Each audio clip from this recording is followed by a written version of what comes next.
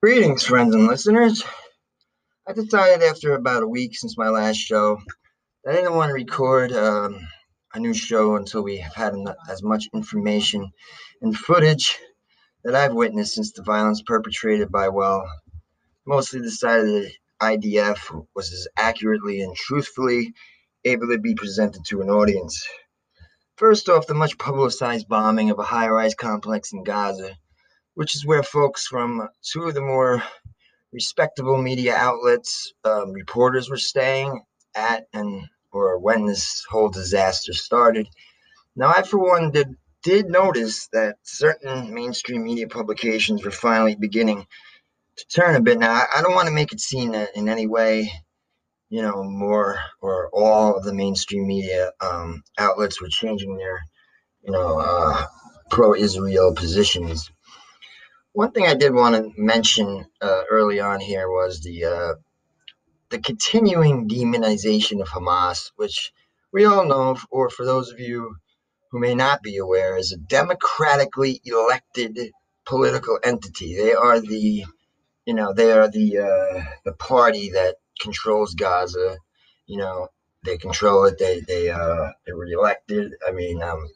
And they believe the election. They had an election about 11 years ago, and so if you want to talk about democratically elected terrorist organizations, there's your example of one. Now, they're obviously anti-Zionist. They do have military capabilities. They have a certain amount of weaponry that they can try to defend their people with. Now, I've been hearing this since I was a kid. You know, from Saddam Hussein to any kind of enemy of the United States, especially any kind of Arabic, Middle Eastern enemy. That the whole human shield defense. Now, I'm getting pretty sick of hearing this.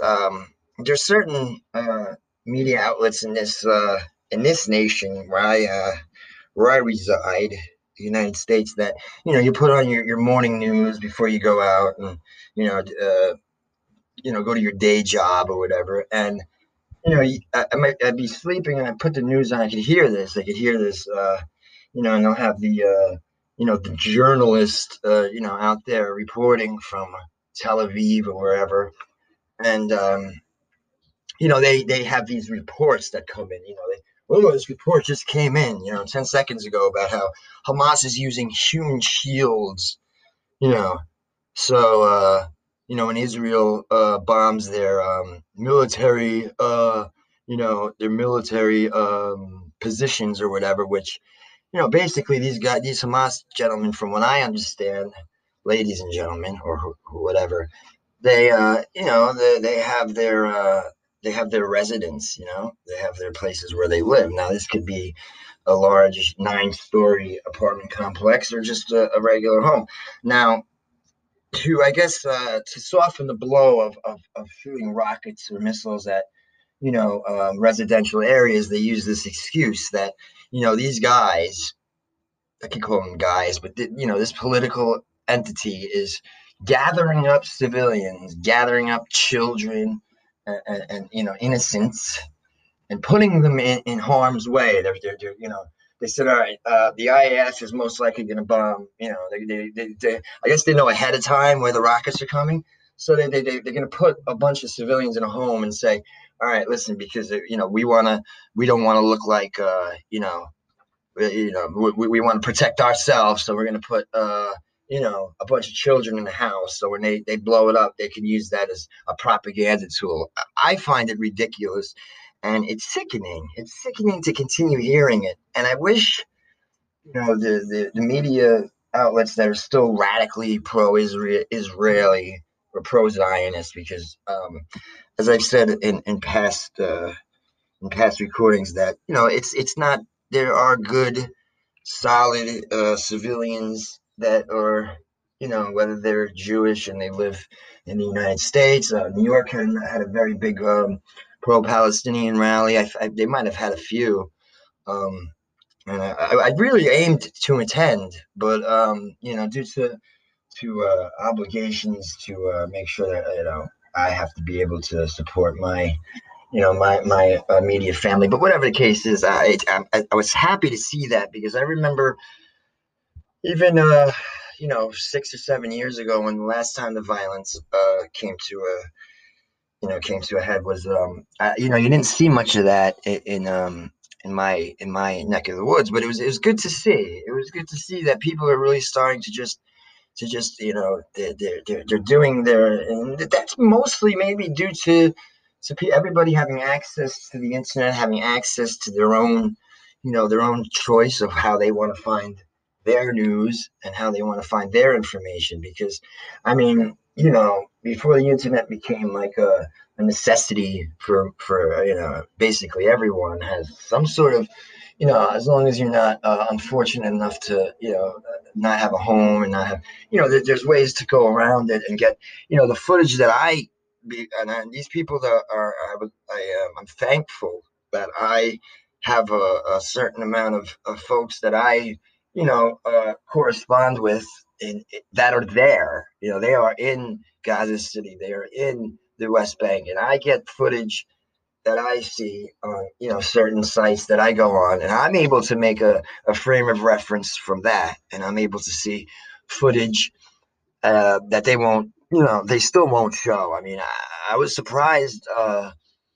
There was one of the main news channels in the United States showed violence being, IDF, beating up a child, and to see that was quite shocking, and I didn't even know what to make of it because since I've been younger, they would never show anything like that. If they would show, if a rocket was shot into Israel and hit a bus or whatever, that would be all over the news, 24-hour coverage, and 24-hour coverage of that. But they wouldn't show the other side, and it was I'm sure it wasn't coincidental. The next day, that building that was the housing condominium slash hotel, whatever that building was, that tumbled to the ground. I almost had like deja vu watching the Twin Towers come down. Obviously, the building wasn't as high, but they actually fired a missile. I mean, all right, they gave them a 15-minute warning to for everybody to vacate, but it just seemed that they showed that. Now it wasn't the Associated Press. At least that wasn't the first, the whatever secondhand footage they showed of the child being. By the way, 63 Palestinian children were killed in the violence over the last few weeks, which is just insane. There was some Israeli civilians who were killed, but whatever the case is, you know, and they'll call it collateral damage, or they'll call it what they have to call it. But it just seemed like the next thing, I came home the next day, and there you go, 9, 10-story building, just obliterated. With now, I wasn't surprised to hear that Al Jazeera reporters were staying there because Al Jazeera, of any news programs that I will tune into or that I will watch or get my information from, I wasn't incredibly surprised about that. To hear that the Associated Press were in there was quite shocking to me, quite shocking. I guess that was their reaction to, how dare they show the truth? How dare they show, what is really going on the other side? And maybe it had some sort of effect because these pro-Palestinian rallies they were having in many large cities in this country, and the tide's turning, man. People are they are getting hip to it. They're getting hip to what is really going on over there, and I'm telling you, Netanyahu does not. He is like he has the qualities of your most heinous historical dictators. He has all the qualities, man. He wants to control. He wants to control the media. He wants to. I don't want to be too. I don't want to get too radical. I don't want to say too anything because these days, I said, we're lucky to live in this type of world where we have so much access and information. But then again, they're watching you, and I don't want to sound like a conspiracy theorist, but it's fairly well known knowledge that the certainly corporations can see what where you go, um, what sites you go on. So sometimes I want to be careful about how I present myself, but um, yeah. So I want to be careful about what I say and how I say it. But getting back to Netanyahu and everything, he's basically a war criminal, and this isn't even really a war. There isn't a declaration of war. Palestine doesn't even have real nation status anyway. But as opposed to getting too radical, man, I mean, how far does it have to go, really? How far does it have to go before people just realize that the people running Israel, you want to talk about Hamas, you want to put them on terrorist lists and all this. What about the Likud party and Netanyahu? Now he still has criminal charges that he has criminal charges that are that he has to deal with. And I mentioned this a few episodes prior, and I wrote a whole piece about how, they have 4 elections in 2 years or a year and a half. And to me, and the guy he's running against, the guy who he was running against, he's like, what, the defense minister, whatever the fuck hell he is, Benny Gantz. It was all just smoke screen to keep Benjamin Netanyahu in charge.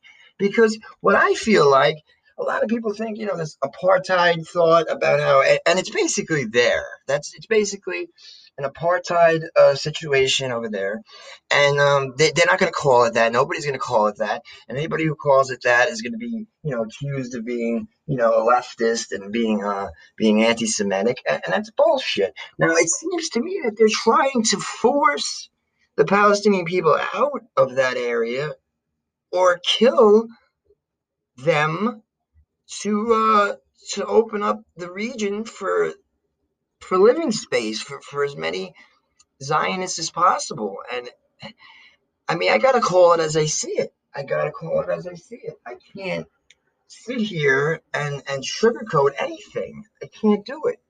I got a little bit of flack from my last episode of Gentle Ramblings about how I wasn't hard enough on the Israelis, and I was just, it was early on, and I was just, not reporting. Like I said, I'm not a reporter. I'm not a news person. This is just like an opinionated show, but I like to be subjective.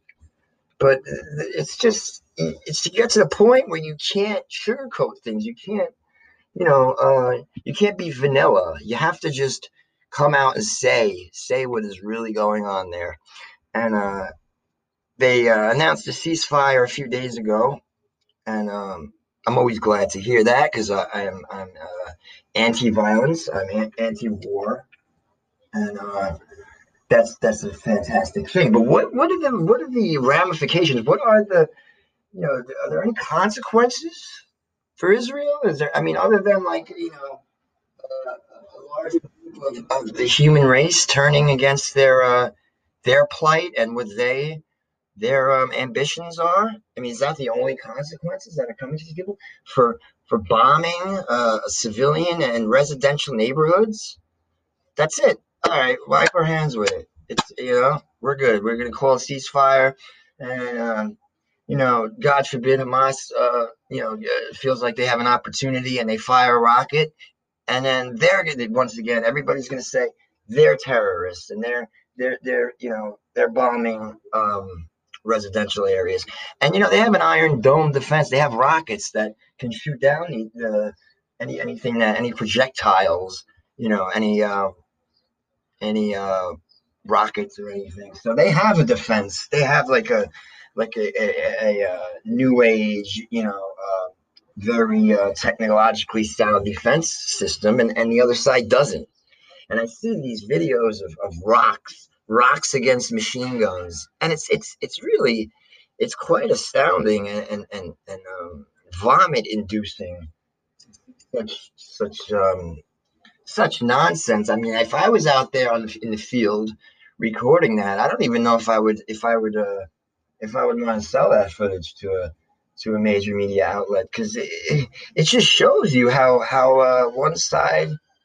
you know um, one side has all the they have a bulletproof vest, and they got these they got this they got all sorts of state of the art military military gear, and the other side is teenagers throwing rocks. So I mean, how is that going to go in the long run? Now, I wanted to speak mostly about this situation. I mean, I'm sure people have tweeted about it, and they're probably up to their necks in discussing it. But I wanted to be able to give my opinion of the situation, what I've seen. Not even so much opinions. I read stories about it. I watch footage, not evening news footage, and I watch evening news footage just to get another point of view. But man, I don't know how long a ceasefire over there will last. I don't know. I'm sure that Israel's going to tread more lightly now, because they can see that a lot of people have turned against them, or at least are totally. They're tired. Everybody's tired of it. Everybody's tired of the violence. Everybody's tired of the whole situation there. Fighting. And last show, I made it seem like it was more of a religious thing, but it goes even beyond that. It goes beyond the Judaism. The Judaism and the Muslim thing. It's more about. Basically, it's more about land that Israel wants, because they want to grow. They want to grow their Zionist society. They want Israel as big. They want borders and all that. And they want to be they want to eliminate the Palestinian population. And they want to eliminate that population of the world. And like I said, they should know, because of the history that they've been for thousands of years, that they should know better. Or if anybody should be sympathetic, they should. But I guess they've forgotten. There were a few other things I wanted to discuss. Lighter topics. Well, the next one is not so light, but the whole thing with COVID, and what I've noticed. You know, Venturing outside into the world, about vaccinations, about certain companies, that their vaccines aren't working. Uh, Johnson and Johnson, for one, has had a lot of problems. As we know, AstraZeneca has had plenty of problems recently, or even when they first started injecting folks with these. And they want to make you feel more comfortable to go outside. I've noticed the traffic is back tenfold to the way it was before COVID. I've noticed that going to places, people aren't wearing masks anymore. No, listen, I don't even, I hate wearing the mask, to be honest. It's very uncomfortable for me. It's getting hot. But, they're starting to open things up, but then you read news stories about how, Johnson and Johnson's vaccinations aren't working. So what is the situation here? Are they working? I haven't been vaccinated. I mean, I very rarely even get flu shots. So how would I? I don't even have an idea of the feeling. I've had family members that have been vaccinated, and I had one family member that took the Pfizer shot. It was two injections or whatever, and she seems fine. And but opening up now. I mentioned this when I first started the show, that I might venture into the realm of sports, just to discuss certain things. But the New York basketball team, the New York professional NBA basketball team, they're in the playoffs. Everybody's excited in the tri-state area about that. Rightfully so. I'm excited about it. But allowing 15,000 people into an enclosed arena, players are still coming up with this COVID thing. You'll see every now and again a player is he's on the COVID list and he's got to sit in a hotel room or whatever for a couple of weeks or in his house. And they're putting 15,000 people in an arena, in a 19,000 seat arena. And, I had to read more on this, even though there's so many more important things going on. But this could become an important issue. I mean, if you put 15,000 people, screaming, excited people, and if they wear masks or if they have these vaccinated sections, I mean, I hope it doesn't turn into they don't open a big can of worms there. I mean, I know they want to sell tickets, they want to make their profits back from all the profits they lost during the last year and a half of not being able to sell tickets. But to make it short and sweet about that, I just hope that a super spreader doesn't pop up, at Madison Square Garden, and 8,000 people, a week later come up with COVID and they can't go to work, and they, God forbid, there's some older folks. And there's just something I wanted to touch on a bit. And one other story I came across was the great state of Texas. The great state of Texas. Anyone from the United States, and anyone that that keeps an eye on the United States happenings knows that Texas is, they're very radical, and they've always been a very Republican right wing faction, or voting bloc, or whatever you want to call it. But a lot of the population now, it's changing. Younger people are moving there. Hip young people are starting to move. I know Austin, Texas is a very, it's a college town or whatever. But the point being is this abortion law that I was reading up on. And man, I don't know if they picked it. They picked this time to push something like this through. Different states have different abortion laws, so they can get past the whole Roe v. Wade thing. And it's fetal heartbeat law, where you can't have an abortion once a fetal heartbeat is picked up. Now, as far as I'm educated on this matter, is that a fetal heartbeat comes within 3 weeks or 4 weeks of consummation, or whatever the word is. But yeah, so I mean, it's basically they're making abortions illegal in Texas.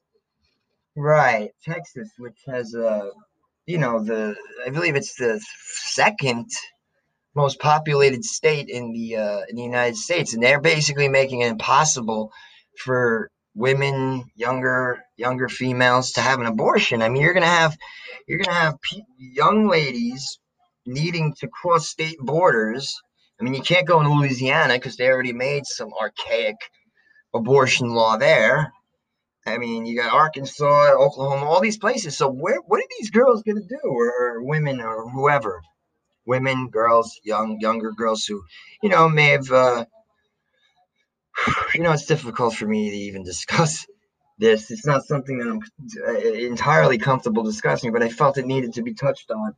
Where are they to go? What are they to do? I'm sure, I don't know how many Planned Parenthood, if they even have any Planned Parenthood sites there anymore. What are they to do, man? What are they to do? I mean, I know it's a very religious, it's a very Christian, it's a bastion, it's a Christian bastion.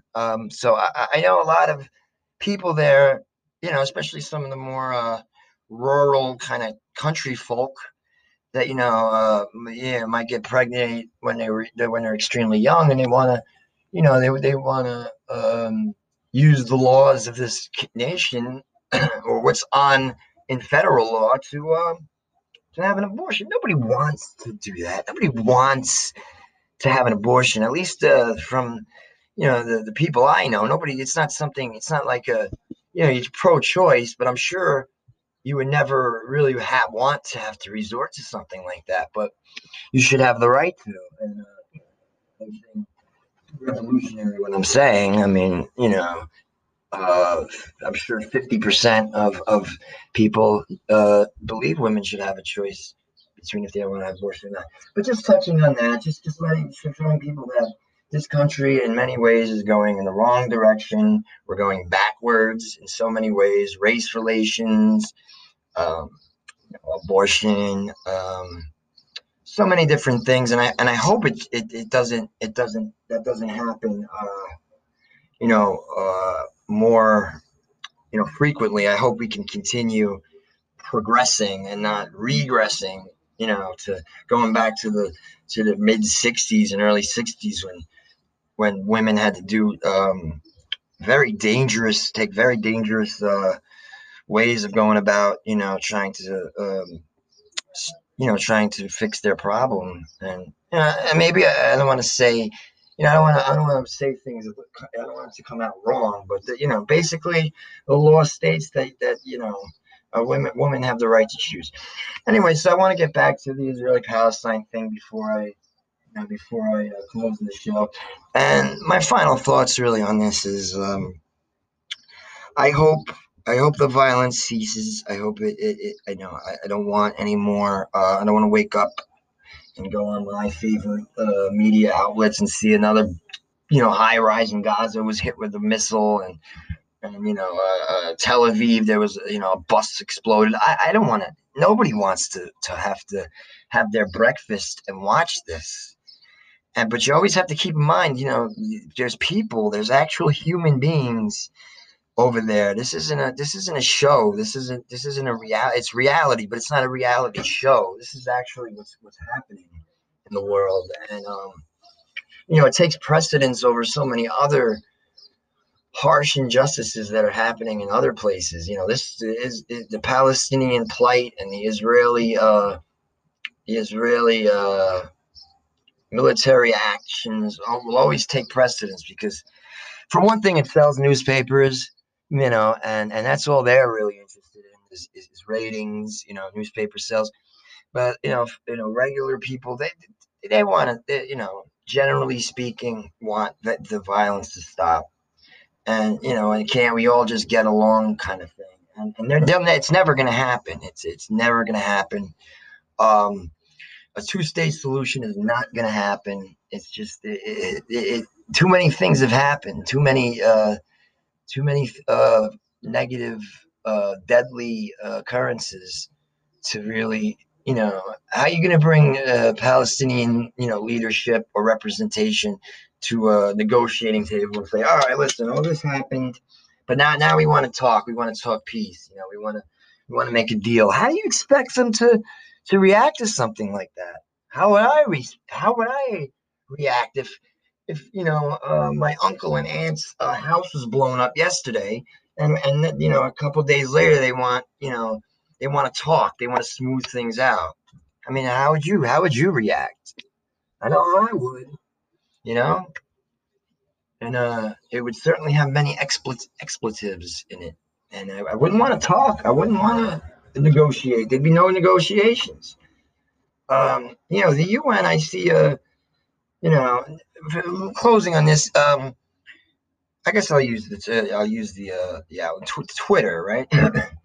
Netanyahu tweeted out this stupid tweet a week ago or so about when things are happening. I want to thank all these nations who stand with Israel, and there's 140 or 130 some odd countries in the United Nations, and he had like 15 flags up there. So I mean the obvious larger amount of the international community is not, they're not pro-Israel. They're not. The more militarily strong country, basically the United States is the number one pro-Israeli nation. They don't like the UN. They think the UN is a joke. So I mean, as long as they have the United States, I didn't even see the Union Jack up there. United States, France, whatever countries that sell them tanks, sell them missiles, and are radically pro-Israel, no matter what they do. And it's pretty disgusting. And like I said, sometimes it's embarrassing to be a United States citizen. So I'm going to close with that. I want to thank you for listening. My next show hopefully will be in the next week or so. And I want to thank you for listening, and This is the Gentle Rambler, and he's signing off.